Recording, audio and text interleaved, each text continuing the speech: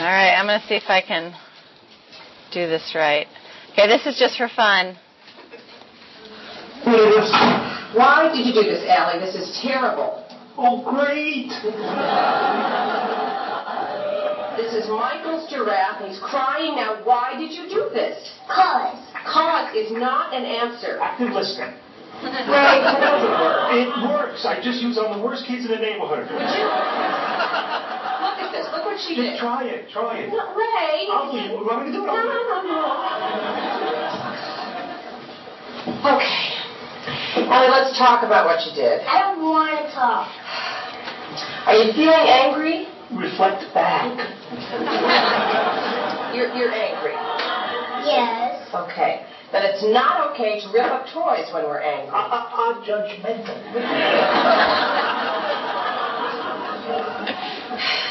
You are angry because... Because it used to be your toy. Yes.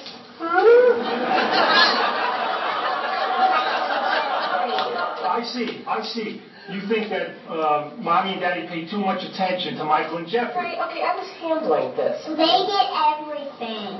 Right, and you're upset because we gave them your old giraffe. I still liked it. But you weren't playing with it. But that doesn't matter, though, because it was still yours. And you're mad because we gave it to Michael without asking you, right? Right. Well, Mommy and Daddy made a mistake. And everybody makes mistakes, right, Mommy? Yes. Do you feel better now, Allie? Yes, can I have the giraffe? Well, it's broken, honey. I know, I want to try to fix it for Michael. Uh-huh.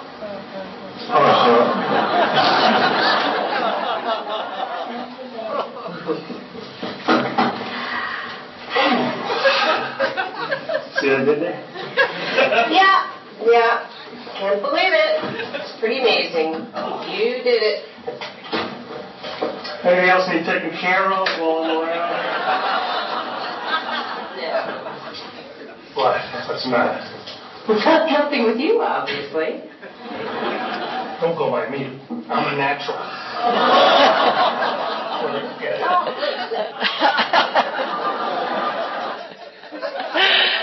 I just love that, right? Okay. One of the biggest pieces, it's so funny when I actually watched it, I'm like, oh my gosh, they actually use the term active listening in this clip. So, and they say reflect. I actually use those pieces when I'm helping people with dealing with conflict resolution. So, anyway, I had to throw it in there just to start things off because it is definitely, again, it's super challenging to deal with recovery issues that are big and heavy and they're in intimate, close relationships and you're not sure what to do and you're not sure how to listen and you're not sure how close to be and you're not sure how connected to stay with this person and how much to say, okay, done. Like, mom was like, done, and dad's like, reflect. And so it's a hard balance. What I'm going to start off with is some of the pieces on how to bring about spiritual recovery in the midst of use. So this is one way.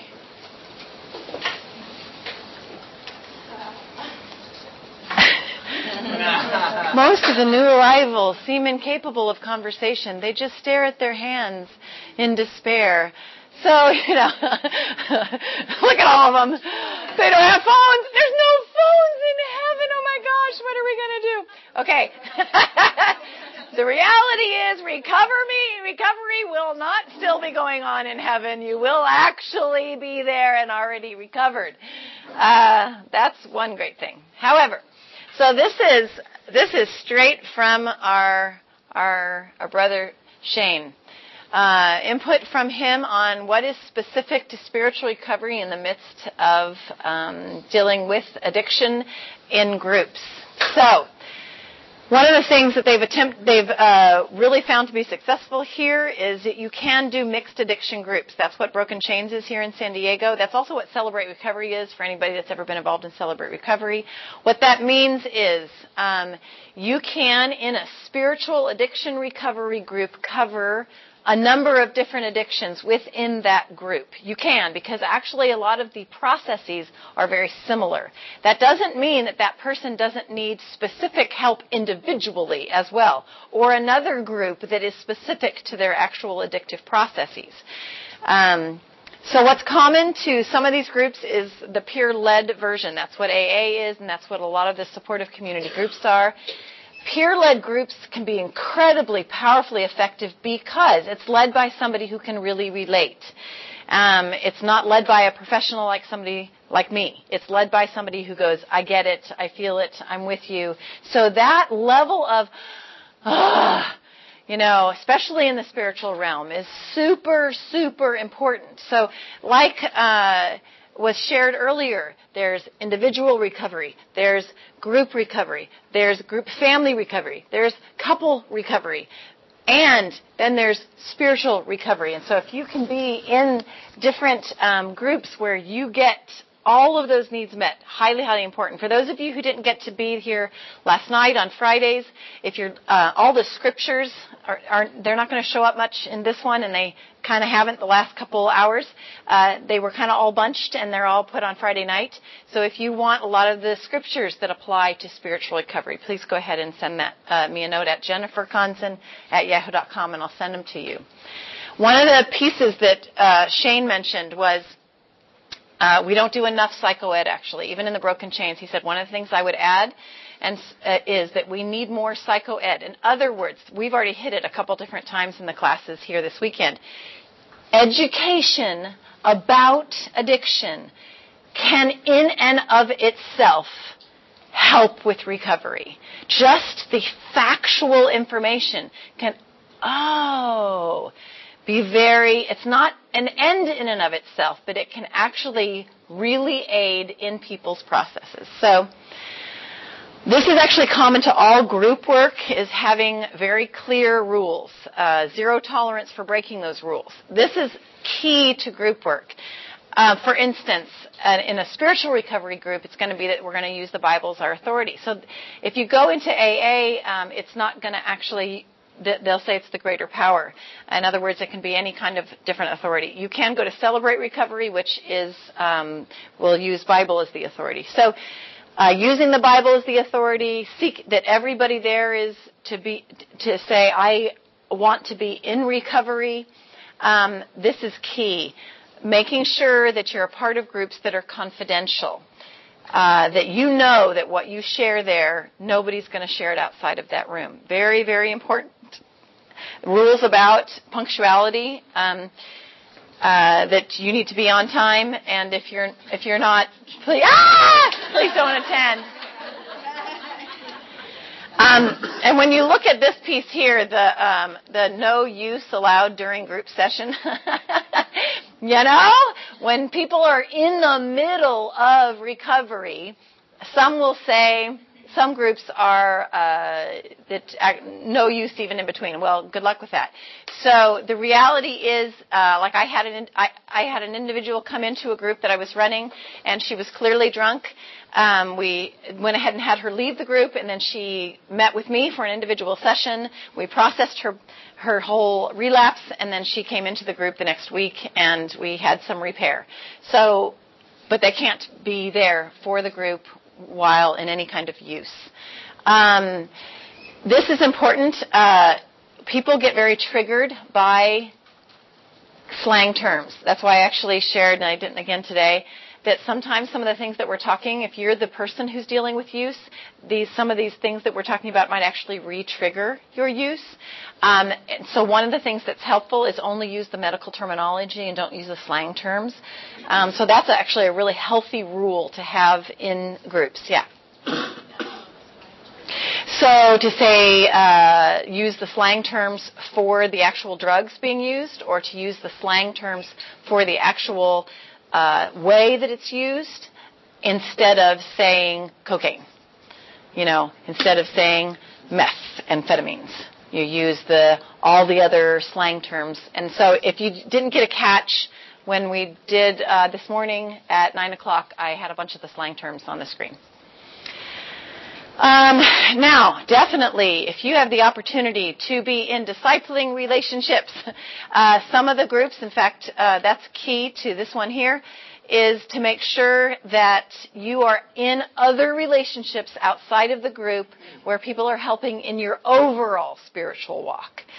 So that's key to spiritual treatment, is that what are your other resources? I might run a group as a therapist, but who are you getting with in your ministry? What other couples are you getting with? What other individuals? What other minister? Where's your other support outside of this group? Do you have somebody that you're super open with? Because honest feedback and biblical challenges are important. So not only is it happening outside of this group, but that it's happening within the group. That you are all giving honest feedback to each other, and you're giving biblical challenges. Actually, whenever my husband and I start a small group, we started off with a discussion on, is everybody here committed to giving feedback to one another and receiving feedback from one another? And that we're going to use the scriptures to give that. And so that's going to be a super healthy way to set up a group. Yes? I think it's important, too, that as a disciple, if we have all these other groups we're attending or going to 3 different stuff, just to really let those people know. So the challenges, like, why did you miss this? Why did you miss that? Right. Just to give people, to communicate so people understand. Right. You're trying to grow. Right. It's just that you... So that's actually, what's important there is that you have to find out what the rules are for each group. Because if the rule is you can't miss, then you don't join that group.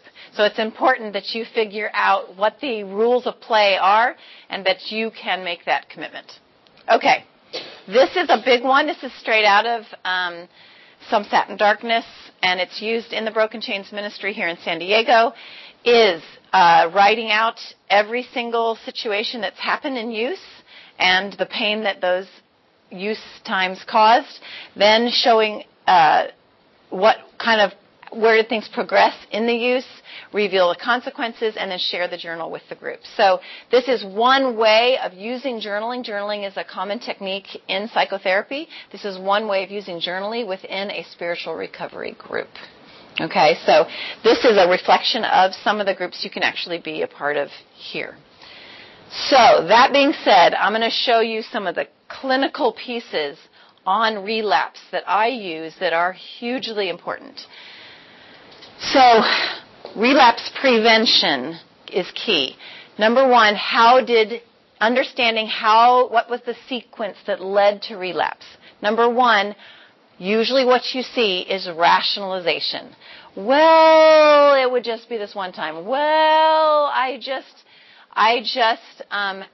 got a raise and I need to go celebrate. Well, I've been doing really good. Well, and you get all of these thoughts that go through somebody's mind that actually leads to the behavior. So that's why you first want to find out what were the rationalizations. What were they actually saying? What were the thoughts that led to the behavior of relapse? Then, so you're having all these thoughts ahead of time. Notice that's ahead of time. Then a trigger happens. You lose your job. Your girlfriend breaks up with you. Your husband does something that's very painful. Your child is going through something really tough. Your best friend just had a suicide attempt. Your dad is this. Your mom is this. I mean, your job is this. There's a huge number of triggers. So what you want to do is when someone's relapsed, you want to take them through this process if you're helping them through. You can do this even on a lay basis, like, so what were you thinking? And so what triggered things? It's actually healthy and good to bring people all the way through this. Then, where did the craving come from? This is actually a CBT technique, the automatic thought. So for those of you who are interested in the clinical end of things, learning how to do an automatic thought record, extremely helpful to deal with some of those rationalizations that started up here. So the craving came jumping in, the trigger happened, the craving came jumping in, and then came the belief of, if I just do one, I'll feel better. If I just go to that donut once, if I just go, press that button on the machine at the casino once, I'll only do it. So I know it's enjoyable. So that's the pleasure-enhancing belief that I did really great this week, and I just want to have some fun. So paying attention to the fact that most people end up pursuing use of some kind because they believe that there's some kind of stress relief or pleasure that they're going to receive. Then they go ahead and they give themselves permission and they rationalize the use. Sometimes people don't. Sometimes actually people skip that part where they just shut down and it's just, I'm just going to do it and not think about it. So that part, I would say, can kind of go two different directions. Then the use happens, and this is what's key. Remember we talked about growth through relapse? This is where the growth needs to happen. Because if it doesn't happen right here, this is what happens. That if you don't go, okay, I blew it, I relapsed, and now I'm going to grow, then you end up in out-of-control use where the spiral happens, okay? So one of the things that I do when people are either they've already relapsed or I feel like they're in danger of relapsing is I show them some stuff. Here are some, this is just a taste of high-risk situations. So if someone is bored, if they've just gotten a paycheck, certain smells might trigger them. Certain relationships, if they're around certain people. Hearing other drug stories. Sometimes people go to certain kinds of support groups, and they just start hearing the stories, and they can feel their pulls all of a sudden a lot stronger. They're under a lot of stress. Work is stressed. Child relationships become stressed. Their spouse, they're in high conflict. Their mom and them they just had an argument. The holidays are coming up. Holidays and special events are huge triggers. So when I'm working with somebody in treatment, we talk all the way through the holidays. We talk all the way through the birthdays. We talk all the way through Thanksgiving and what's going to happen and who's going to be there and what are they going to say, what are you going to smell, and because holidays have a huge trigger for many. Also, people, similar to boredom, if people are feeling isolated, that might be their trigger. When they feel alone, nobody's there for them, that might be their trigger to whatever their addictive behavior is. And then definitely if people are dealing with chronic illness and chronic pain. So this isn't everything, but these are some of the big triggers. So remember we talked about, when you look at this one here, it starts off with a belief or a rationalization. So there's some kind of thought that goes through, and then the trigger happens. So in other words, someone's already at this spot where they're like, I'm doing pretty good, and then they go to the holiday event. All those people, they don't know what they're talking about, and I'm going to look at trigger thoughts in just a minute, and then they smell something. So usually the thought and the trigger happen pretty close to one another. And it's important for people after relapse to go through this and figure out what was the kind of thoughts that went through my head, what were the triggers that came up. There may be more than one. So some of the stuff that I literally give this list to people. I heard you say about 3 of these things in our session today, and I wanted to point it out to you. So I'll actually share that with them. They'll say things. The most common ones are, I can do it by myself. I owe this one. Then you got the depressive versions. I wish I was happy. People saying, I don't care. My problems can't be solved. So you'll get the really negative words and the positive words. Nobody cares. I feel hopeless. I can't do it, so why try? I'm depressed. Okay, those are the negative phrases.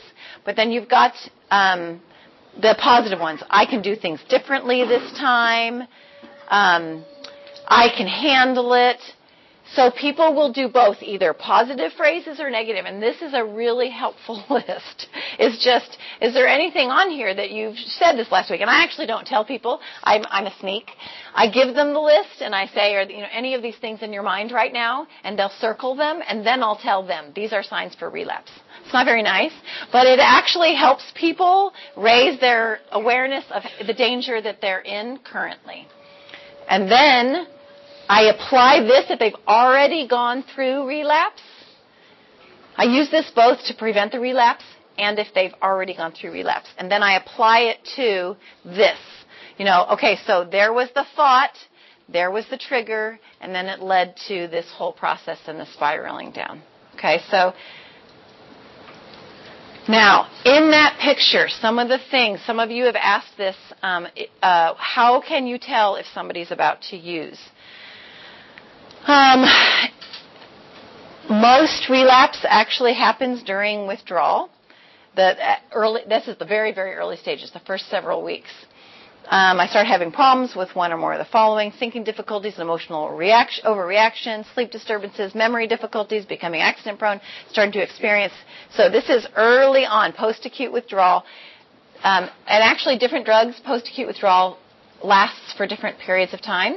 Certain drugs, it's pretty quick. It comes out of their system pretty quick. Alcohol actually lasts forever. Certain drugs stay in the system, as in they're no longer actually medically causing things to happen in the body, but there's other long-term use effects. And so post-acute withdrawal can actually be anywhere from days to months. So be aware of that. Also, if someone's returning to denial, they stop telling people how they think or feel. They start trying to convince themselves or others that everything's all right when in fact it's not. So this has to do with what we know in James, that actually 1 John 1, that we need to be open. God is light and in him there is no darkness. That if we confess our sins and come into the light, then we have fellowship with one another, and the blood of Jesus cleanses us from sin. So that fellowship with one another is predicated on I'm in the light, I'm talking. So that piece, returning to denial, starts off with I stop telling people how I'm thinking or feeling. So that's really key. If you start, now I'm loading you up because the reality is some of you are going to go, yes, I saw that in her. I saw that in him. I'm giving you some things to pay attention to, not so that you use them as weapons against the people in your life, but so that you can then go, okay, they're in a dangerous spot. And then you get some help with how to help them. All right? These aren't to be used as weapons, because sometimes you'll end up with you'll see avoidant and defensive behavior, and it starts to worry you. That when you point something out and they're like, what? Why are you asking? It's like, that's not a good sign. And you're right. It's not a good sign. It's not time to attack them. It's a time to use your awareness to realize there might be something more going on and they might actually be in danger. Also, if you actually start to see a crisis build, like you see a job situation coming up, you see, and this list is nicely worded because you can use this as the person in use. That might be some of you here. You're the person trying to manage your own recovery program and making sure that you don't end up relapsing. So pay attention to your crises building. I start to notice that ordinary everyday problems become overwhelming. No matter how hard I try, I can't solve my problems. When you are in that, this kind of comes to the trigger thoughts. When you are in that spot, up all your care. Go to more meetings. Get open with more people. Make sure you're on your knees more. Up all your care. And these are all things that you can pay attention to in the middle of use, so that it doesn't end up. This is relapse prevention. These are the signs to pay attention to. If you feel stuck, even just the wording here, I start believing there is nowhere to turn and no way to solve my problems. I feel trapped and I start to use magical thinking, like everything will get better. And if I would just, and it'll all be solved and I'll just ignore it. When you start noticing those things, big, I call them red flags. Depression, so we're going to hit co-occurring literally the next slide here. If you start feeling depressed, I start feeling down in the dumps and have very low energy. I may even become so depressed that I start thinking of suicide. So depression and anxiety are two of the big red flags when it comes to mental health that you need to pay attention to. If you start feeling those symptoms, that's where you up all your care and so on. If you start noticing that you're starting to pursue compulsive or impulsive behaviors, or that the person that you love is, now this is important. Maybe your drug is cocaine, but all of a sudden you start eating more. You start noticing unusual, like compulsive behaviors with sex, compulsive behavior with caffeine, nicotine.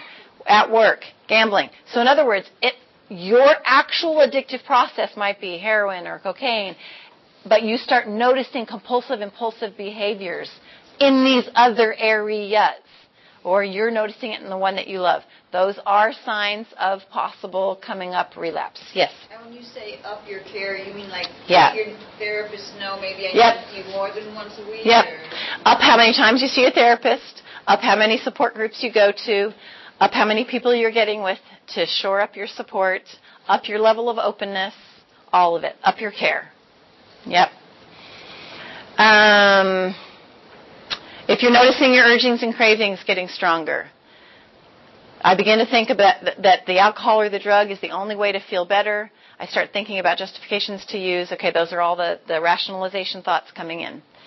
And then chemical loss of control. I find myself drinking and using again to solve my problems, and I start to believe it's all over till I hit bottom, so I may as well enjoy this relapse while it's good. So that's where you catch it before it spirals. Okay. So, very important processes. Let's talk about how this affects when there's actual depressive and anxiety symptoms and other mental health problems that go along with the use. The reality is often you'll see 2 or more problems within one person. Mental illness and addiction can be 2 sides of the same coin. That's a very helpful view.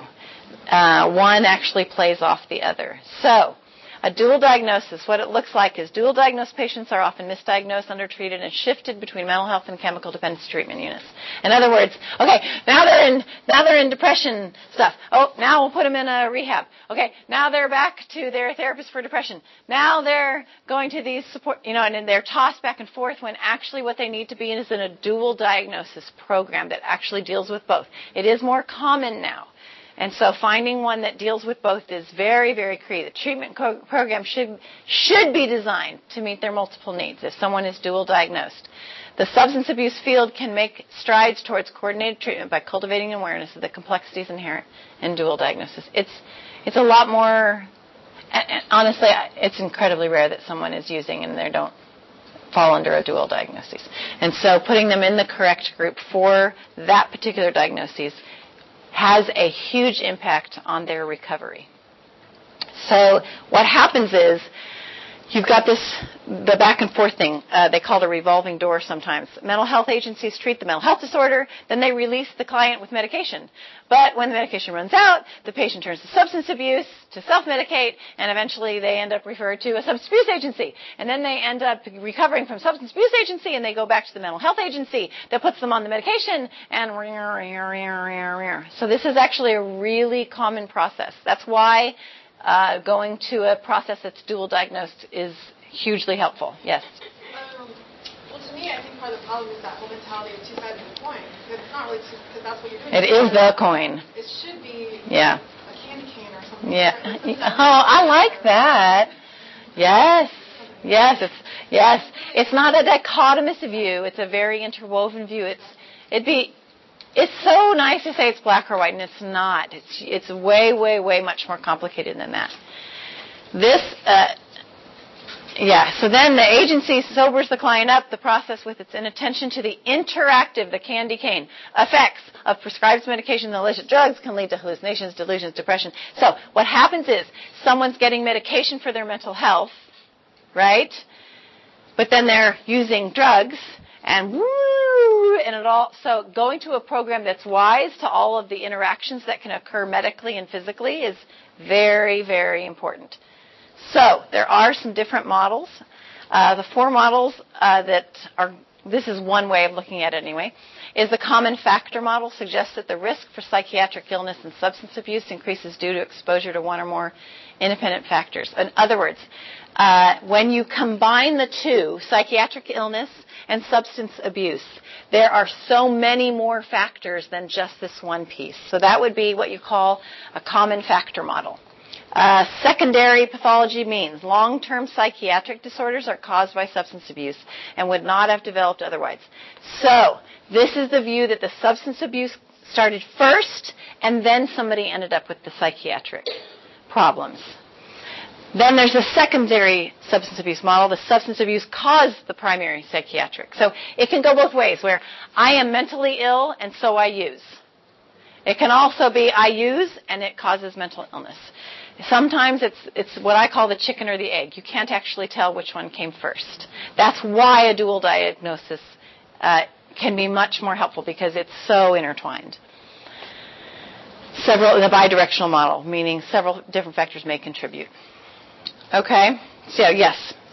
So, you have, like, mental illness that leads to substance abuse, and then you can have on top of that a secondary psychopathy where you end up having more mental illness because of the substance abuse. Yeah, so typically what will happen is somebody will do what you call a differential diagnosis, that they're going to try to find out what the history of substance use is interwoven with the use, and so they may come up with several different diagnoses. The reality is, once mental health gets involved with substance abuse, it is super hard to detangle them and figure out what started what, but you can end up with multiple diagnoses that apply to that person. Because actually you can have psychotic symptoms that are completely caused by the drug itself, but the psychotic symptoms can also be caused by the mental illness. And it's a little hard to tell. Sometimes they have to be in recovery for quite some time to figure out what the actual issue is and what you're treating and how you should treat it. So actually, for those in the addiction program that I run the supervision for, they have a 30-day where they can't leave the facility. They don't go on any drugs. Then they actually do the mental health diagnosis after they're dry for about 30 days, because they're actually trying to see, is drug induced, or is this a psychiatric illness that we actually need to medically treat? And 30 days is nothing. Just on your first part there with common factor model, yeah. Are you saying that you can have an addictive gene? So that is one of these are models that are out there in the substance abuse treatment world, and this is one of them that will say there's one or more independent factors such as genetics. In other words, it can be genetic, it may not be. As far as what the research shows, there is no research to support that yet on whether it's genetic or not. There is early research saying, well, there's a predisposition and we find it on this little part of the gene. But it's super, super early in genetic research when it comes to substance use. Are there people that they'll go from one addiction to another addiction to another addiction all their life? Yes. They'll go from cigarette smoking to alcoholism to cocaine. Right.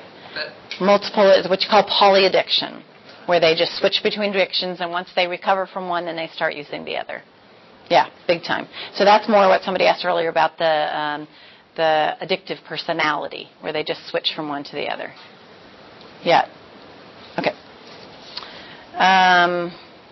So most individuals with a substance abuse addiction have multiple lifetime comorbid disorders, some common ones. These are the most common. So this kind of answers a couple of your questions there is. What you'll have is multiple diagnoses all for one individual. Mood being bipolar depression, anxiety being another, the actual substance use, maybe they have ADHD, and so on. So you can have multiple. If you were here on Friday night, we actually went over the actual diagnoses.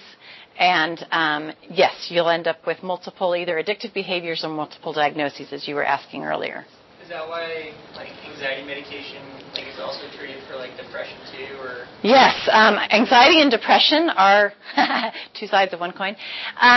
They are very intertwined, and so actually sometimes what psychiatrists will give is the anti-anxiety medication to help with the depression, and sometimes they'll give depression SSRIs to help with the anxiety. So they're quite interwoven, and it's a shot in the dark to see which one helps the person in front of you.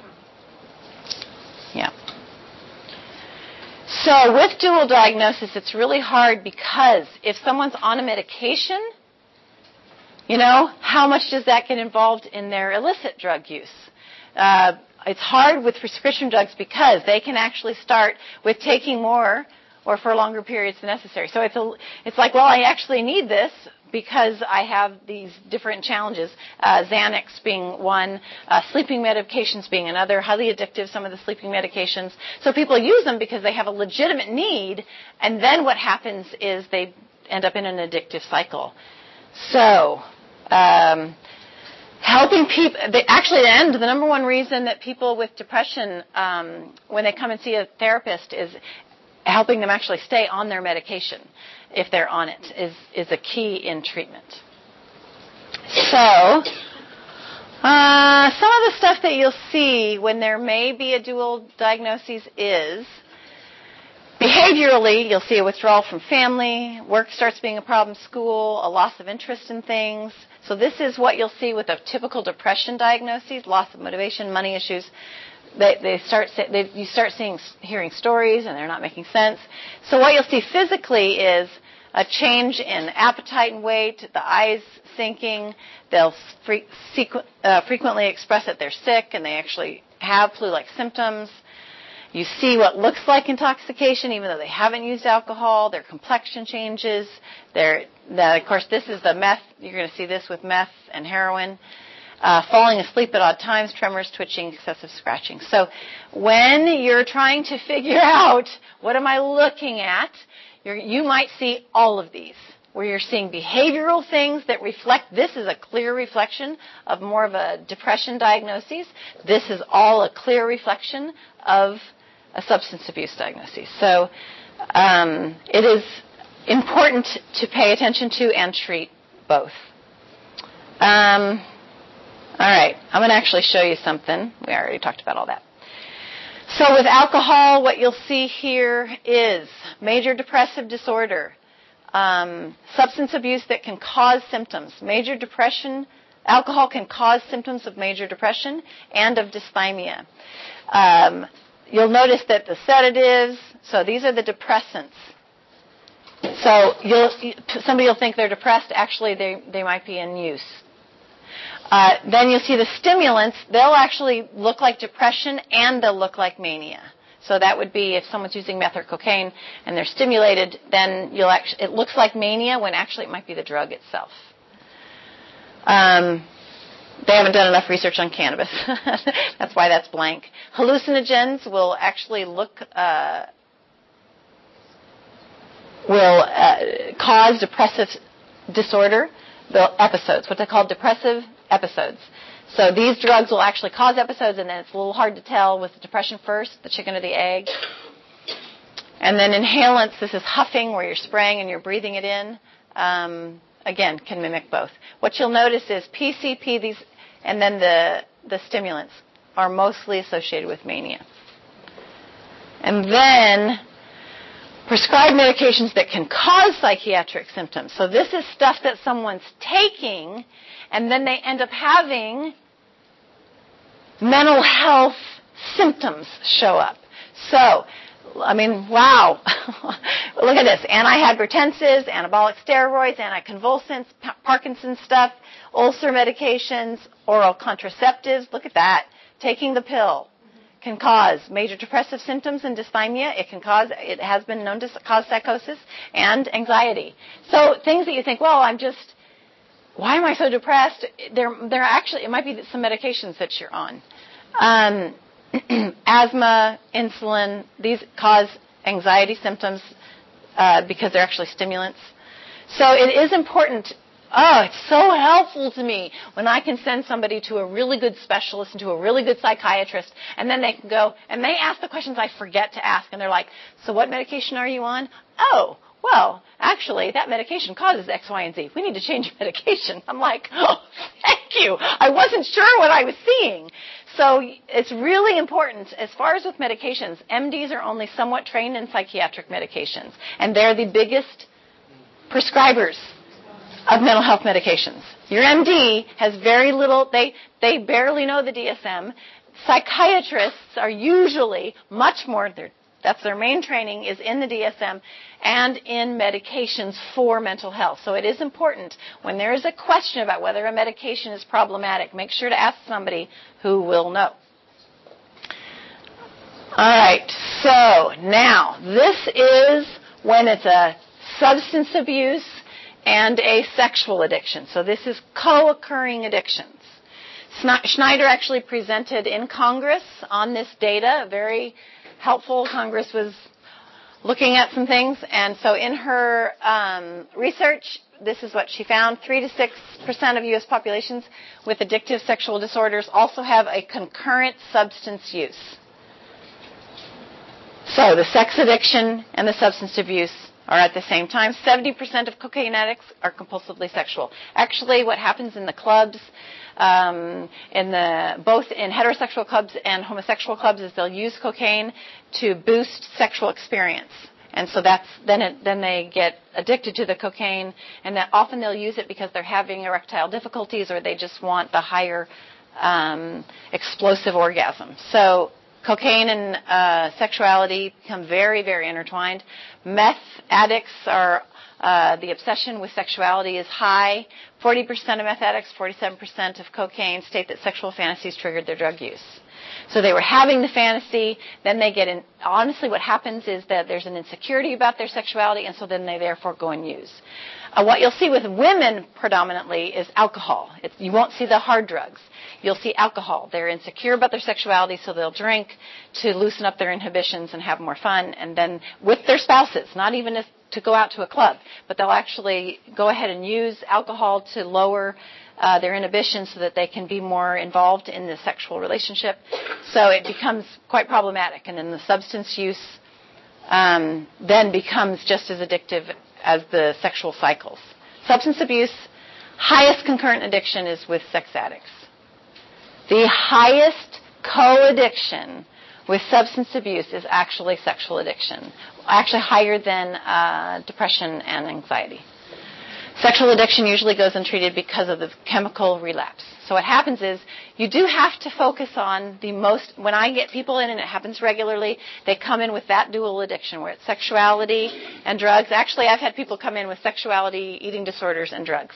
Okay, you're dealing with 3 behaviors that are medically dangerous. The first thing you actually deal with is the chemical use. You have to bring them down and detox them before you can deal with the others. So you go into medical mode and first get them safe, and then you can start dealing with the other addictive behaviors. So how do you treat particularly sexual and drug addiction when they co-occur? One thing that isn't actually realized is that it's an unrecognized, sexual addiction is an unrecognized cause of chemical relapse, of chemical dependency relapse. Tendency for the addict in early recovery to intensify the untreated addiction. So that's what you were asking about these multiple addictions. So this happens really regularly. That's actually when, if you go to an AA meeting, okay, what are they doing on their breaks? They're smoking. What else are they doing? What's coffee? What else is there? Donuts. Coffee, smoking, and donuts. Sugar, caffeine, and nicotine. What are the not those 3, but what are the 3 most addictive substances? Alcohol, nicotine, and caffeine. They're the 3 most strongest addictive substances. So I'm not doing this drug of choice, the cocaine and the heroin, but I'm going to a meeting and I'm surrounded by other addictive substances. So what happens is the switching occurs very regularly with somebody who just uses addictive processes to deal with their emotion management. They're feeling things emotionally, and so they just switch around the different addictions. Early identification and treatment of dual addictions and trauma. Oh, this is really key. If you don't deal with trauma, then you end up with much more repeated dangerous acting out. It's really challenging because this comes up. So literally, this comes up in my supervision every week. Jennifer, this person's come in. This happened this week. One of my supervisees, she said, I got a new, this is at the rehab, and they've been sexually molested, they've been physically molested, they've been, and the amount of trauma in this person's life is huge, and we're in a rehab where the whole focus is recovery, and you're not allowed to do trauma work, supposedly. And one of the things that I help them see is there's a time that you'll be able to get to the trauma, but just not right now. First, Get them in a good recovery program. Get them solid in dealing with their addiction. Then it may not be, because the program where I'm at is 6 months long. So you may never deal with the trauma while they're with you, but you may be planting the seeds that when they do their follow-up therapy after they leave rehab, they can start dealing with the underlying trauma. It is crucial that trauma is dealt with for long-term recovery in addictions. Yes? Would you say it's true that if somebody has a trauma and they've continually gone to using and never have dealt with that trauma, that it's probably harder even in the long run? It is. But it is crucial that the treatment includes that. At the right time is the big piece. All right. So how do you treat both?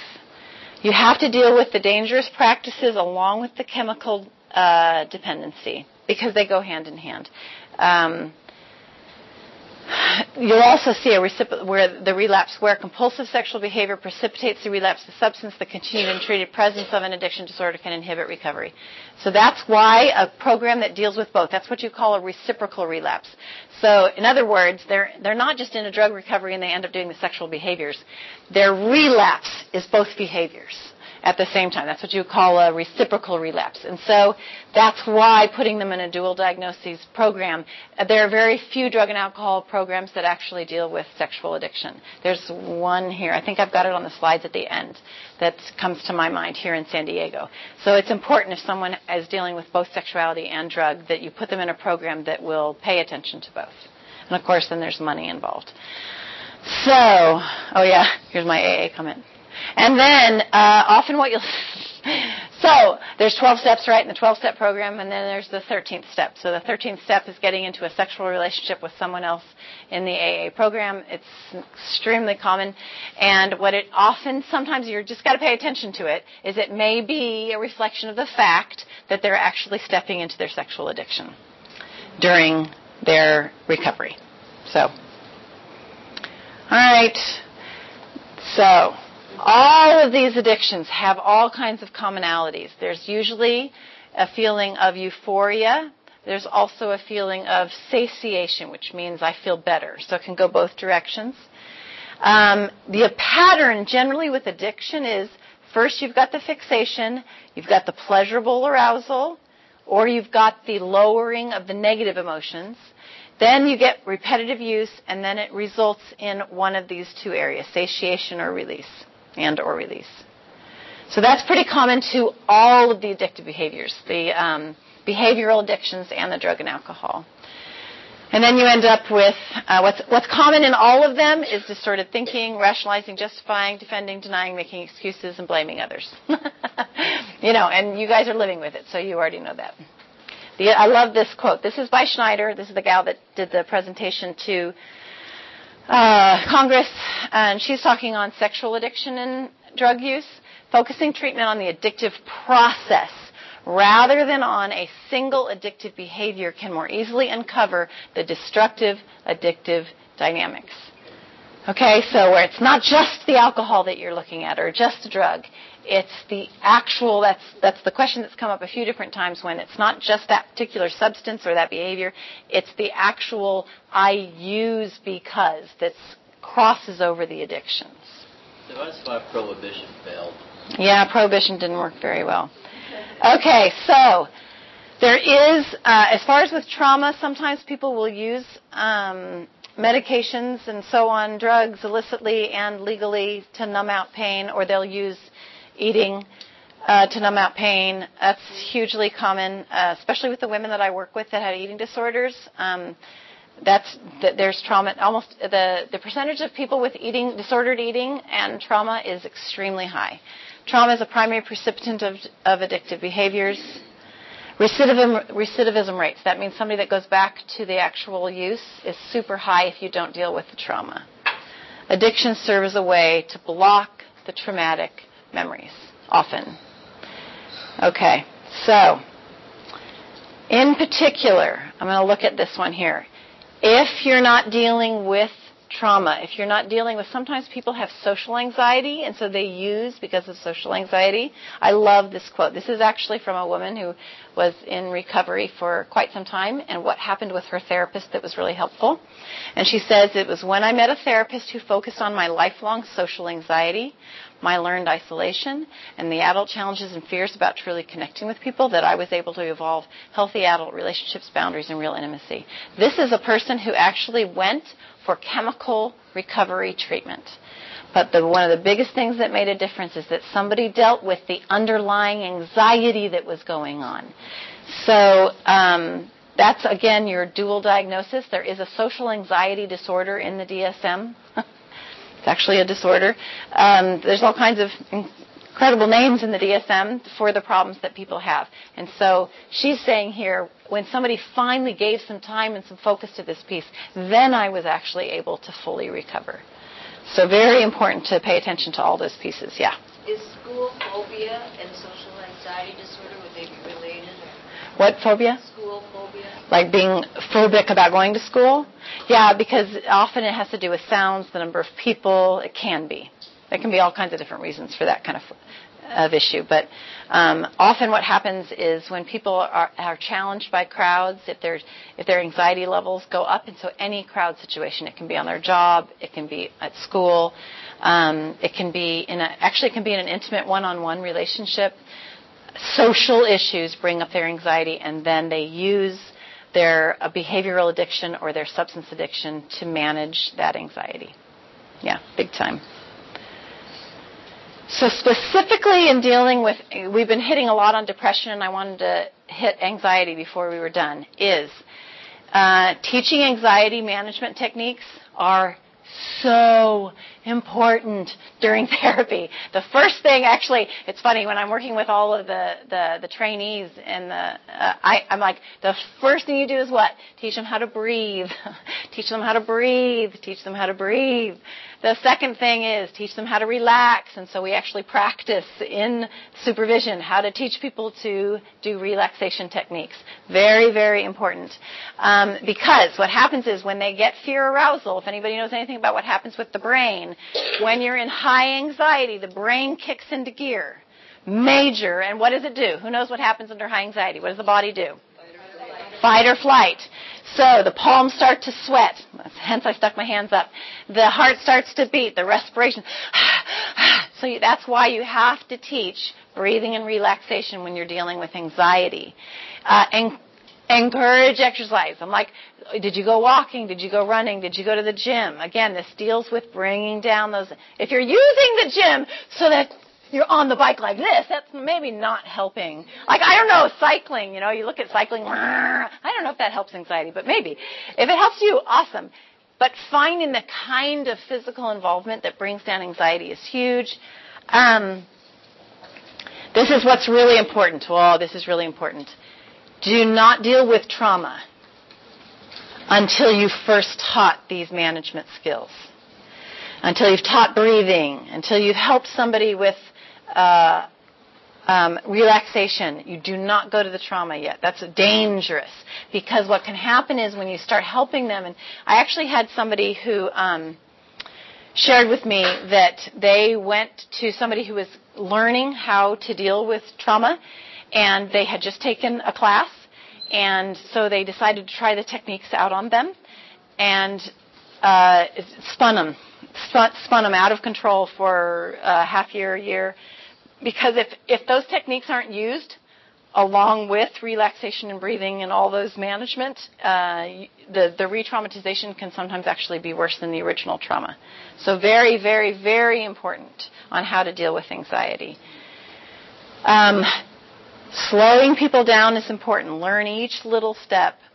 Use medication if they're not responsive to relaxation training. So that does happen. But again, if you're dealing with the substance abuse along with it, that's going to be super challenging.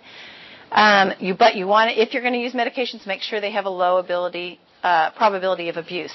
You don't want to use Xanax.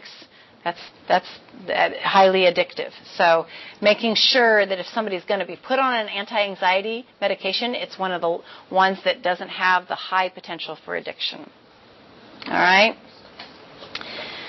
So we've already talked about depression, so I'm going to go here to the end. Yeah. All right. Treat the poly addiction. Find out how other addictions impact relapse. Treat most serious and life-threatening addiction first. So when it's substance abuse disorder, that's the first one. Combine addiction counseling with therapy and relapse prevention. Early recovery and combined sexual and drug treatment, sexual difficulties are greater. So that's really important. All of those things start to go together. All right, we have a few minutes. So I was like, I'm going to be done, so that at least we can have a few minutes of questions. So questions of any kind from this whole weekend. Yeah. In terms of insurance or, I guess, severity or how it's viewed, do you think there's a difference between a diagnosis of anxiety over one of depression? Whether insurance will cover it? Well, no, just in terms of how they view it. I mean, it's probably a different ICD code. It is. And is one viewed as more... Depression instead of anxiety or substance use? Anxiety versus depression. No, they're pretty much hand in hand and are handled pretty much the same even with the insurance companies. Good question, yeah. I have a family member who goes to AA and really treats it like a church for themselves spiritually. Mm-hmm. I don't know how to like help them not see it too much as a church in this sense, but kind of because I mean they're not a disciple, so I want to be able to have them come to church, be able to talk to people, like engage, have friendships. So like, how would you see best to like get that in motion? Yeah. There's actually a whole chapter in Some Sat in Darkness on that exact question, on very gently and very slowly helping people build the reality that because AA has kept them sober and has kept them alive, and they still need to be connected to that, and yet can they, helping them slowly build their faith in God and see their need for the body, that is a process. So I would recommend go ahead and grab that book and read that chapter. It's really good. What's it called? Some Sat in Darkness by Mike Leatherwood. Yes. So we were talking about the process of relapse. Yeah. So you can look for symptoms, you can look for statements or whatever. How lengthy of a process is that typically? Is it like this person is like actually deliberately thinking about it, or their behaviors are syncing up with behaviors they used to have, and so sooner or later their thought processes will too? Yeah, it's actually surprising. When you actually work all the way through the relapse of somebody, sometimes they can have symptoms for a year, or months, and they didn't catch it. If you are the person noticing it in yourself, or if you're helping somebody who's noticing it, you're noticing it in them, you want to help. If you can, help them immediately, because you don't know where in that is it tomorrow? Are they that close, or are we about a year out or a month out? The reality is, yes, that can actually be drawn out for quite some time. It can be absolutely immediate, where they use that day, that hour, they walk out of my office or away from you. Yes. So it's one of those, about Jesus is coming back, right? And we should always be prepared. It's going to happen at any time. That's basically, a wise response. Other questions? Yes? I think to mention, Ricky, it's not totally ironic that someone would think AA is church, because initially it started as a Bible-based, Bible-based program, and then they secularized. Yeah. No, I'm not claiming it's church, but it's church. Yeah. Questions? Yes. So, how do you get started? I mean, if you see, we have a need, you call the place. Yes, so on these slides, I've stuck at the end of them. I just didn't show them to you, so again, send it to me. On the end of 3 of the 5 classes are a zillion different recovery places. Honestly, one quick number to know, call 211. So you call 211, you say, this is my issue, and they say, oh, we've got one for you right over here. So that's a quick remember. You don't even have to look at my slides. Call 211, and they'll tell you what the resources are. Yes. How do you help a family member or a friend that doesn't think they have a problem, but it's clearly affecting them and they don't want to seek treatment? Yeah. They're an adult. Yeah, and that's actually one of the most common issues when you've got family members that you care about. We actually talked about this a little bit. Go listen to, did you come here this whole weekend? Listen to, that's okay. I just wanted to check. Listen to some of the early recordings. We actually addressed that directly because the first thing is you've got to plant seeds, and sometimes that's all you can do. So this is somebody that they're in the pre-contemplation stage. They're not even thinking they have an issue, and so there are specific techniques for both a therapist and for somebody who loves somebody in that situation that you would use that just plant seeds. So specifically, that was the treatment one, which is number 4, the fourth class in this series. And get help for yourself. Oh, big time. Get help for yourself. big time. One last question. Yes. What if they're really old and you don't have time to slowly Right. do that, and I don't know, what if they have multiple addictions?